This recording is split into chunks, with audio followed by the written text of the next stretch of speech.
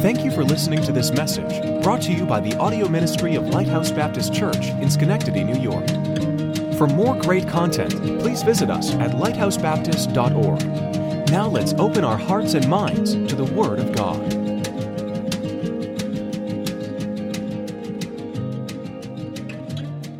Chapter 5, verse 17. And what I do very, very predictably is on this Sunday, the last Sunday of the year, sometimes the first Sunday of next year, I'll bring a message on new beginnings. And this does kind of go close to that, but it's not my standard message. I don't know if I have a standard message, but the theme is usually pretty similar. Now, I know I asked this before. How many of you overate like Christmas, Thanksgiving, right? How many of you, and maybe I might be a Lone Ranger on this, I don't really know. But after a particularly good meal, and frankly, don't challenge me on nutritional things. This is not meant to be nutritionally diagnostic. But when you eat really well, when you win, I look at a good meal as a really good win. When I'm done with that, I say, that's okay, because we're coming up to January, and that's when you hit your New Year's resolutions, right? Yeah, and I do it every year. And I'm okay with that. I'm okay with that. I have no problem with that whatsoever. And I make my resolutions. I don't make some resolutions. And honestly, God just changes things along the way. Things that you said are really, really important. I've got to do these things. Well, God brings more important things along the way. So we don't need to be tethered too tightly to it. But it is good always to have a goal on the things that are important. So the message is not really on that per se. But I've entitled today's message, God, help us see. Help us to see the things that are most important. I will make up my list of New Year's resolutions, and I won't tell you most of them. I may not tell you any of them. But looking at last year, I see things have gone well, not well, things I think I'd like to fortress build more up. And the reality is, when you look at life and the things you want to do, and I don't want to digress too far, but you can't do everything at the same time, right? You can't. A church, we need to be a discipling church. You need to disciple, everything disciple. We need to be soul winning, You need to be ministry oriented. You can't, frankly, just do everything all the time. But what God allows us to do is to see the balance. We always want to serve to the best of our capacity. That's always the goal. But then what ways do we apply that? And that's the principle that we're going to be addressing today. God, help us to see the things that we need to see. And it may not be necessarily a good versus evil contrast.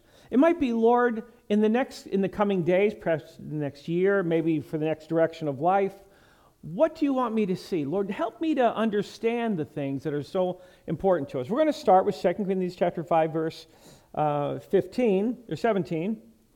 And the first thing we're going to take a look at today is a new beginning. 2 Corinthians 5:17, very well-known passage of Scripture. Therefore, if any man be in Christ, he is a new creature. Old things are passed away. Behold, all things are become new. Let's pray. Father, we thank you so much for the time that we have in your house today. And Lord, we rest confidently in the promises of the Word of God. Lord, we look at ourselves, we realize we are recipients of grace and mercy. Lord, we are honored to be able to serve you in whatever ways that you open up the door, in whichever ways you give us the grace, the enablement that we need to serve. And it's our highest honor to do exactly that. But Lord, at the end of the discussion, we look and we see that we are a needy people and that we need you so desperately. So Father, we thank you for your mercy. Lord, we thank you for your blessings on our lives, on our church corporately, on our lives individually. As we look back at the year 2021, and Lord, we've been challenged, and life brings its struggles, but Lord, you're faithful. You have never left us nor forsaken us. So, Father, with the challenges that may come, we pray, Father, that you'd help us to always, always, always keep our eyes on you. Lord, to trust you when we can't understand the circumstances and perhaps the moment seems somewhat chaotic. Lord, help us to always remember and rest assured in the fact that you're always in control and that you know the end from the beginning. Father, we pray, as always, if there be any here today that has not yet been born again, Lord, we pray that this would be the day for every one of us. Lord, help us to see. Help us, Lord, to be concerned about seeing and then enabled to see the things that you have for us, generally through your word and specifically in our lives. And we pray in Jesus' name, amen. So help us to see. And this won't be a long sermon. It may be one of the shortest sermons you've ever heard. Why do I lie so much? It is a simple sermon, and we're talking about new beginnings. And we read the passage. I love this verse. There's a lot of verses that we read, and they're just terrific. Thou wilt keep him in perfect peace, whose mind is stayed on thee, because he trusteth in thee. And that's a great verse. This is one of my favorite verses. Therefore, if any man be in Christ, he is a new creature. Behold, all things are passed away. Old things are passed away. Behold, all things are become new. Now, that's a reality. It's not say. Oh, I'm going to pause for just a moment. Excuse my reordering things. But Frank and Seth, really good to see you this morning. Merry Christmas. Glad you could make it.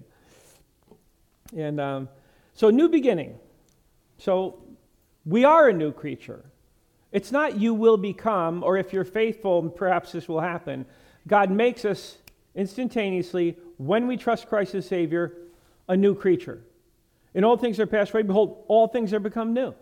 That is a spiritual, positional change. It's a redefinition of who we are. We were a child of wrath, a child of the devil. Whether you knew it or not, maybe you didn't think it was that bad.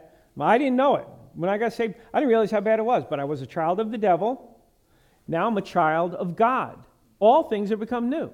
Now, it would be nice if we could just snap our fingers and say, now all my behavior, all my thoughts, all my acts of service will all become new and be flawlessly executed.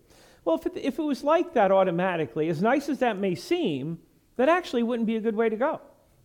Because now there's no dependence on God. Because everything's just going to go automatically the way it should on every way. God wants us to rely on Him. God wants us to see what He wants us to do. He wants us to see that. This new beginning, our perspective on life will change. I love what it says there. You can turn with me to Ezekiel chapter 36, verse 26.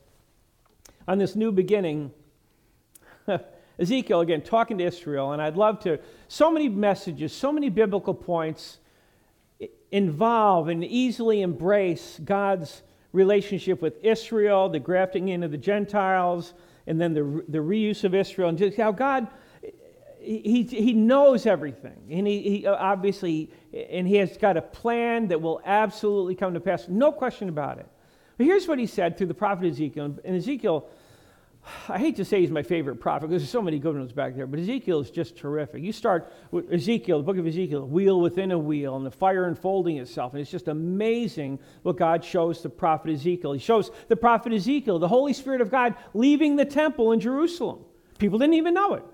The Holy Spirit of God was in the temple at Jerusalem, but because of their wickedness, their idolatry in the temple, from the highest levels of the priesthood service, there's wickedness going on in the temple. Ezekiel is the one who says, oh yeah, and the Holy Spirit left, and he went to the outside of the temple, then he went outside the gate, then he went up to the hill, and he left the temple. So Ezekiel describes some things that you couldn't see with your eyes, but God told Ezekiel were happening.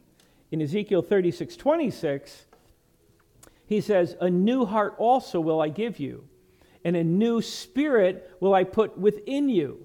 And I will take away the stony heart out of your flesh, and I will give you an heart of flesh.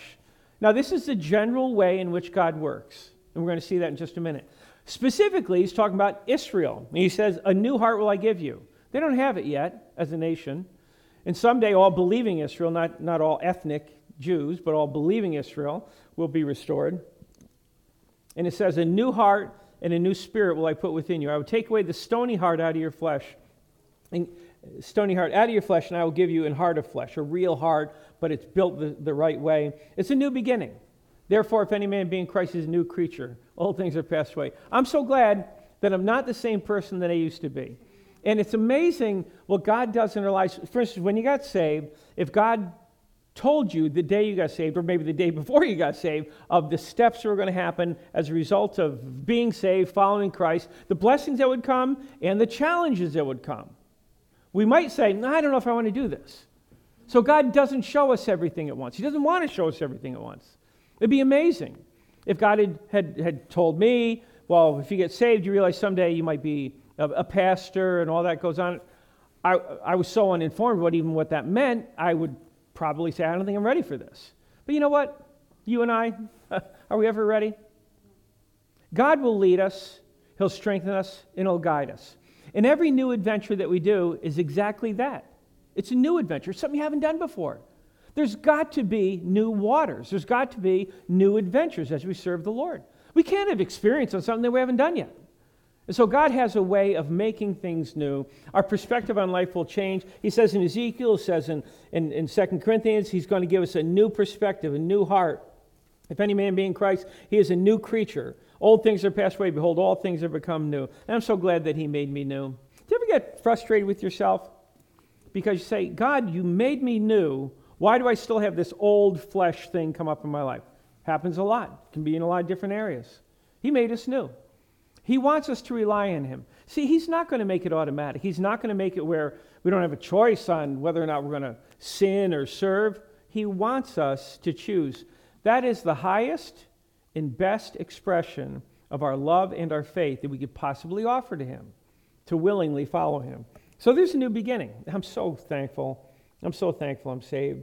I'm so thankful that God has made, matter of fact, this last week or so, I've been talking a few times with Brother Rich Overton. Remember Rich and Mary Overton? They've been with us a few times.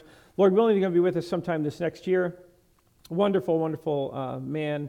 And his father just passed away. I saw him at the funeral. We were talking about, before, during, and after that time. And one statement he made several times along the way, just out of a heart of sincerity and spontaneity.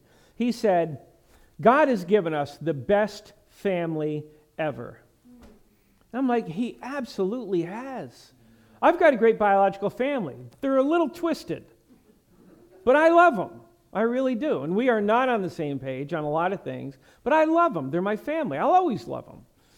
But God's family is a better family than anything the world could ever give, even biology could ever give. God's family. It's awesome. And so if any man be in Christ, he's a new creature, and it's a new beginning. But also, kind of more importantly, it's a new victory. In John chapter 1, we're going to read the first 13 verses of John chapter 1. And the new victory, so new beginning. The day I got saved, I really got saved. And I don't mean that and I mean infer that if you were to look at my life after I got saved, you would see an undeniable expression of biblical Christianity just pouring out from me, better and more noticeable than what you've seen in most other places. You wouldn't have seen that. You always see a normal Christian. And that's where most of our lives are. We get saved. And God, He sets a light within us. We've been made partakers of the divine nature, having escaped the corruption that is in the world through lust. He makes us new, and He starts a new perspective in us.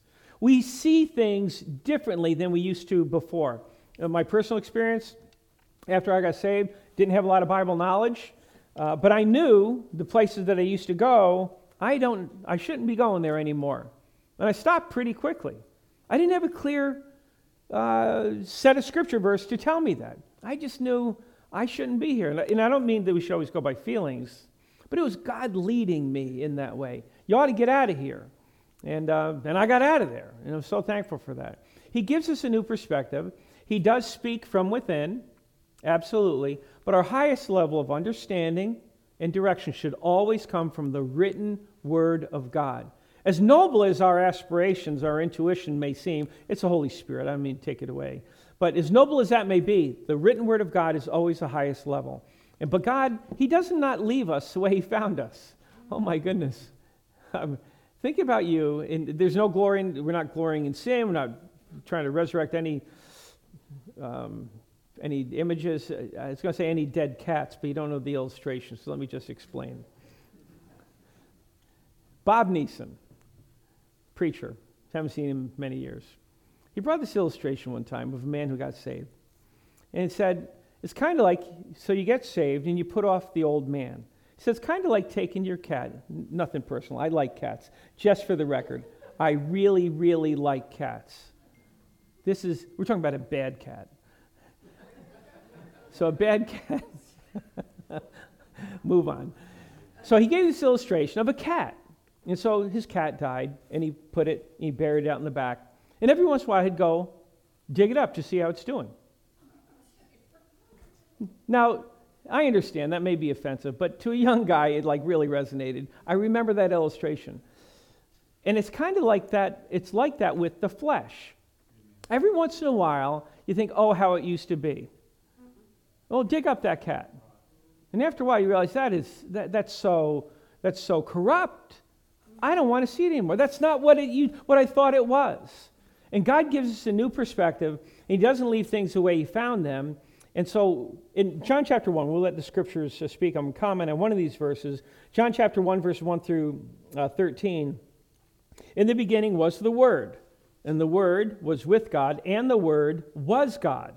The same was in the beginning with God. All things were made by him, and without him was not anything made that was made. In him was life, and the life was the light of men. And the light shineth in darkness, and the darkness comprehended it not. There was a man sent from God whose name was John. The same came for a witness, to bear witness of the light, that all men through him might believe. He was not that light, but was sent to bear witness of that light. That was the true light, which lighteth every man that cometh into the world. He was in the world, and the world was made by him, and the world knew him not. He came unto his own, and his own received him not. But as many as received him, to them gave he power to become the sons of God, even to them that believe on his name. Verse 13 is the operative thought here, which were born not of blood, nor of the will of the flesh, nor of the will of man, but of God. He does not leave things the way he found them. And if your life is like mine, you probably haven't had too many watershed moment days where your life changed radically in a single day. For most people, and there are big changing days, the day you decide to get saved, serve, whatever it may be, those are big days. But generally speaking, our life is more of it's like a cross-country run and not a 50-yard sprint. And over time, we see how things have changed.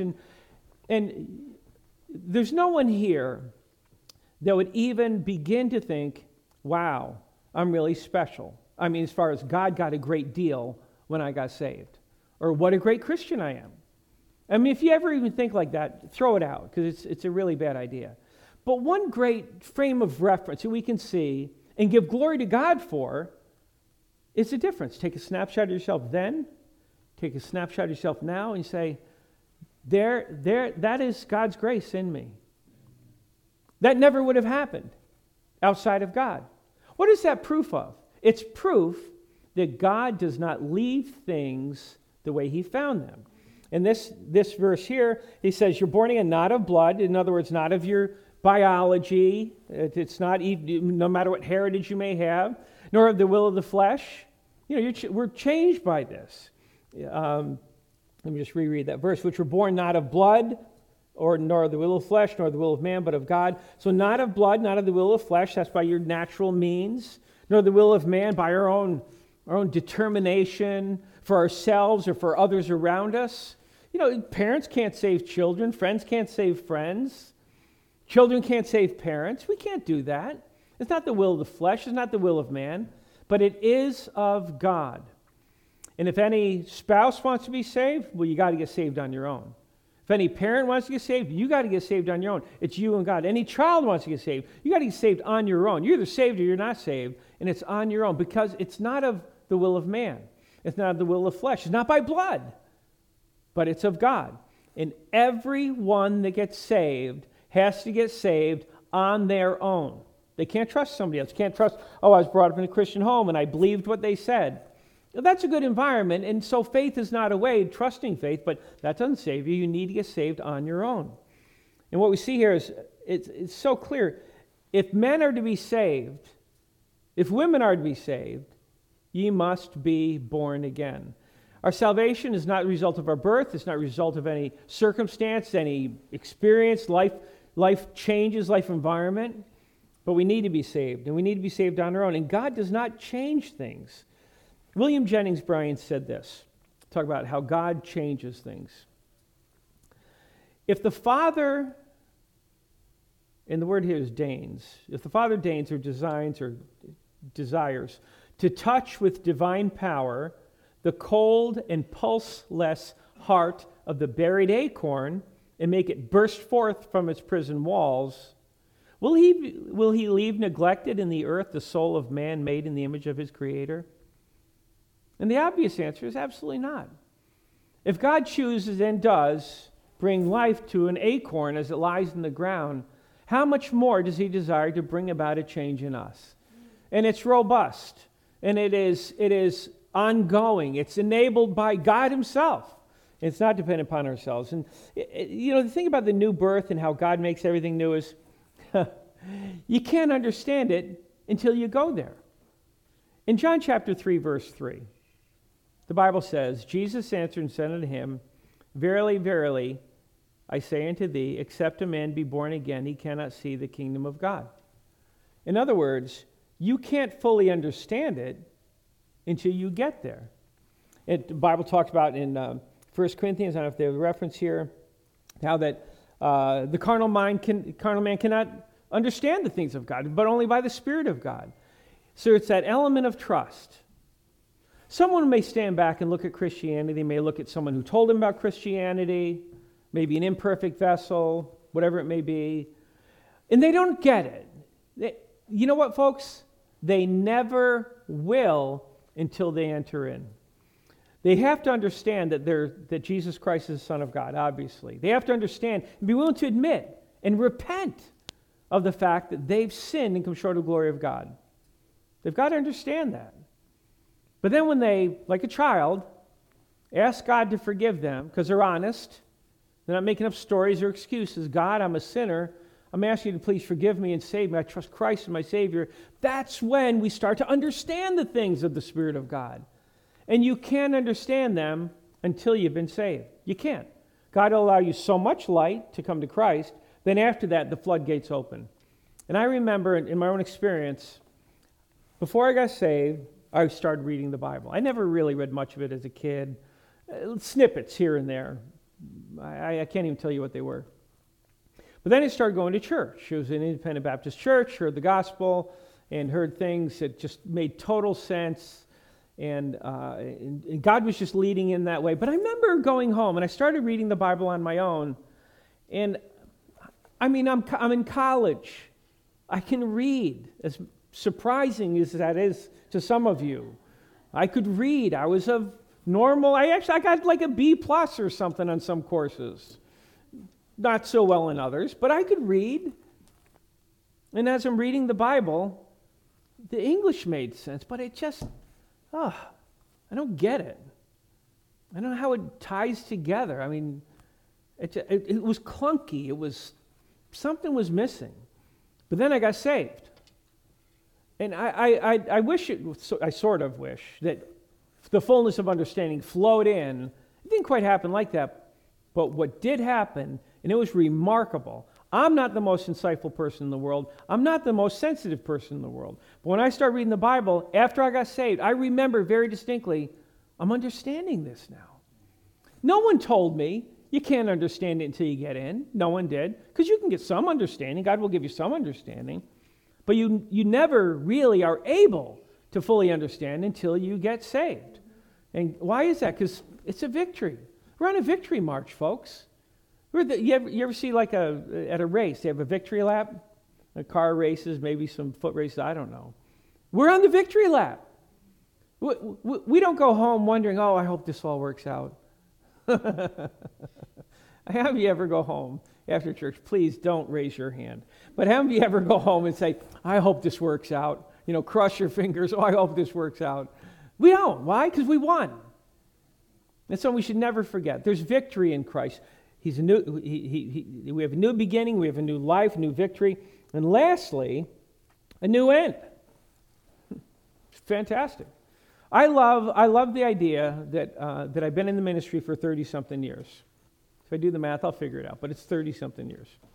I like that. I like that very much. There's more capable people, there's more whatever, but I'm just so thankful that somehow, some way, God kept me going for as long as he did. Aren't you glad that you haven't given up? Aren't you glad you're here today? I mean, in God's house, this is God's word is being proclaimed. We read it, we apply it. I mean, it's a terrific reality that we embrace, that we see, that so many other people don't see. And it's a shame. That's why we want to tell them. But this new end. Turn with me. Well, I'm going to read 2 Corinthians 3:3, but then we're going to jump to Revelation 22. In 2 Corinthians 3:3, the Bible says, "For as much as ye are manifestly," that means remarkably, demonstratively, we're manifestly declared to be the epistle of Christ, ministered by us, the apostle said, written not with ink, but with the Spirit of the living God, not in tables of stone, but in fleshly tables of the heart. In other words, we're proof. We are proof of God's working in the world. Now, honestly, sometimes you say, he could get better evidence than us. But the fact is, we are evidence. We are evidence of God's working in the world. We are manifestly declared to be the epistle of Christ. Us, we are. Why? We've been born again. We're on a journey that has absolutely no failure, no final failure. There's battles along the way, but no failure. We're on absolutely a winning team. And I'd like us to turn, and there's more we could comment on that, but in Revelation chapter 22, we're going to read the entire chapter. I love this chapter. I love all of them, but oh my goodness. I've never been a big reader. How many of you like to read, like fiction, novels, that kind of stuff? Anybody readers? I was never really into it. I do read, and I can read, but I've never been a reader. Novels, and like fiction. If it's not true, why would I spend all that time? Right? It's fiction, right? I understand there's benefit to it, but I've never been a big reader. But if you're reading a book and you want to know how it ends, you go to the last chapter, right? You ever have somebody, and that's what I would do. When I was in high school, I'll just admit, I know you're going to be totally shocked by this. I didn't like reading. I read a few books as a kid. I didn't read the books. You ever hear of Cliff's Notes? Yeah. Sometimes I did read Cliff's Notes. Sometimes I didn't even read Cliff's Notes. I would ask a friend of mine that read Cliff's Notes, what did it say? That's how I did my assignment. Yeah, yes, I put more work into these sermons than that. But that's what I did then. But when I think about it, now, and we're not just talking about a book. We're not talking about Shakespeare or whatever authors are out there. The Word of God that has a chronological element to it, the Old Testament and New Testament. Not every book exactly like that, but Revelation certainly is. Revelation is a revelation. It's the apocalypse. It's prophecy. It has some historic references in it, but it's mostly prophecy. Then we get to the last chapter, the last book of the Word of God. That's just so awesome. We're going to read it, and I'm going to only comment on one or two things. And he showed me a pure river of water of life, clear as crystal, proceeding out of the throne of God and of the Lamb. In the midst of the street of it, and on either side of the river was there the tree of life, which bare 12 manner of fruits, and yielded her fruit every month. And the leaves of the tree were for the healing of the nations. And there shall be no more curse, but the throne of God and of the Lamb shall be in it, and his servants shall serve him. And they shall see his face, and his name shall be in their foreheads. And there shall be no night there, and they need no candle, neither light of the sun, for the Lord God giveth them light, and they shall reign forever and ever. And he said unto me, these sayings are faithful and true. And the Lord God of the holy prophets sent his angel to show unto his servants the things which must shortly be done. Behold, I come quickly. Blessed is he that keepeth the sayings of the prophecy of this book. And I, John, saw these things and heard them. When I heard and seen, I fell down to worship before the feet of the angel which showed me these things. Then saith he unto me, see thou do it not. For I am thy fellow servant, and of thy brethren the prophets, and of them which keep the sayings of this book. Worship God. And he saith unto me, seal not the sayings of the prophecy of this book, for the time is at hand. He that is unjust, let him be unjust still. And he which is filthy, let him be filthy still. And he that is righteous, let him be righteous still. And he that is holy, let him be holy still. Behold, I come quickly, and my reward is with me, to give every man according as his work shall be. I am Alpha and Omega, the beginning and the end, the first and last. Blessed are they that do his commandments, that they may have right to the tree of life and may enter in through the gates into the city. For without are dogs and sorcerers and whoremongers and murderers and idolaters and whosoever loveth and maketh a lie. I, Jesus, have sent mine angel to testify unto you these things in the churches. I am the root and the offspring of David and the bright and morning star. Now this is the operative thought here, verse 17. And the Spirit and the bride say, Come. And let him that heareth say, Come. And let him that is athirst come. And whosoever will, let him take the water of life freely. For I testify unto everyone that heareth the words of the prophecy of this book, if any man shall add unto these things, God shall add unto him the plagues that are written in this book. And if any man shall take away from the words of the book of this prophecy, God shall take away his part out of the book of life and out of the holy city and from the things which are written in this book. He which testifieth these things saith, Surely I come quickly. Amen. Even so come, Lord Jesus. The grace of our Lord Jesus Christ be with you all. Amen. Again, the operative thought, verse 17. I wanted to read the context. It's just such a great chapter. And the Spirit and the bride say, Come. We've got a new ending. I don't want to go there by myself. I will not be going there by myself. But we want to gather. And Jesus spoke of this. Make to yourself friends of the mammon and righteousness, that when you fail, they may receive you into everlasting habitations. And so it talks about, one of many passages, talking about winning others to Christ. Come on, come with me. Come. Last chapter, last book, and the wording is, Come. The Spirit, Holy Spirit, and the bride, the church, say, Come. And he that heareth say, Come. Everybody else, come. And let him that is athirst, come. And whosoever will, let him take the water of life freely. As we go and we're ready to leave, and I believe the day's coming closer and closer, we just turn around with the world behind and say, Come on. While you still can. Noah on the ark, the rains are starting to fall, and the floods are starting to come, and of course the door is closed by then, but just before the door is closed, he might be on the ark, Come on! Nah, they didn't listen. But boy, I bet he'd love it if they did. And we as believers in Christ, born again, redeemed, blood-bought saints of God, we say, Come! We don't want to go by ourselves. We want more on here. The Spirit and the bride say, Come. We've got a new end, and it's a wonderful end. It's an end. We just wish others would listen to us. That's all. Just listen. I'm not trying to give you we don't try to give religious instructions to people around us. Just say, folks, it's here. It's right here. Let me simplify. Let me just give you a gospel tract. Just take a few things from here, and it'll explain some of the things we're talking about. But come on. Enter in. It's wonderful. Not without its challenges, but it is wonderful. And I reckon that the sufferings of this present time will not be worthy of the glory which shall be revealed in us. It's awesome. We've got a new and a wonderful end that is destined to be ours. Not resting on our own faithfulness or accomplishments, but based upon His faithfulness and what He's done for us. Let's bow our heads for just a moment. We hope that message was an encouragement to you.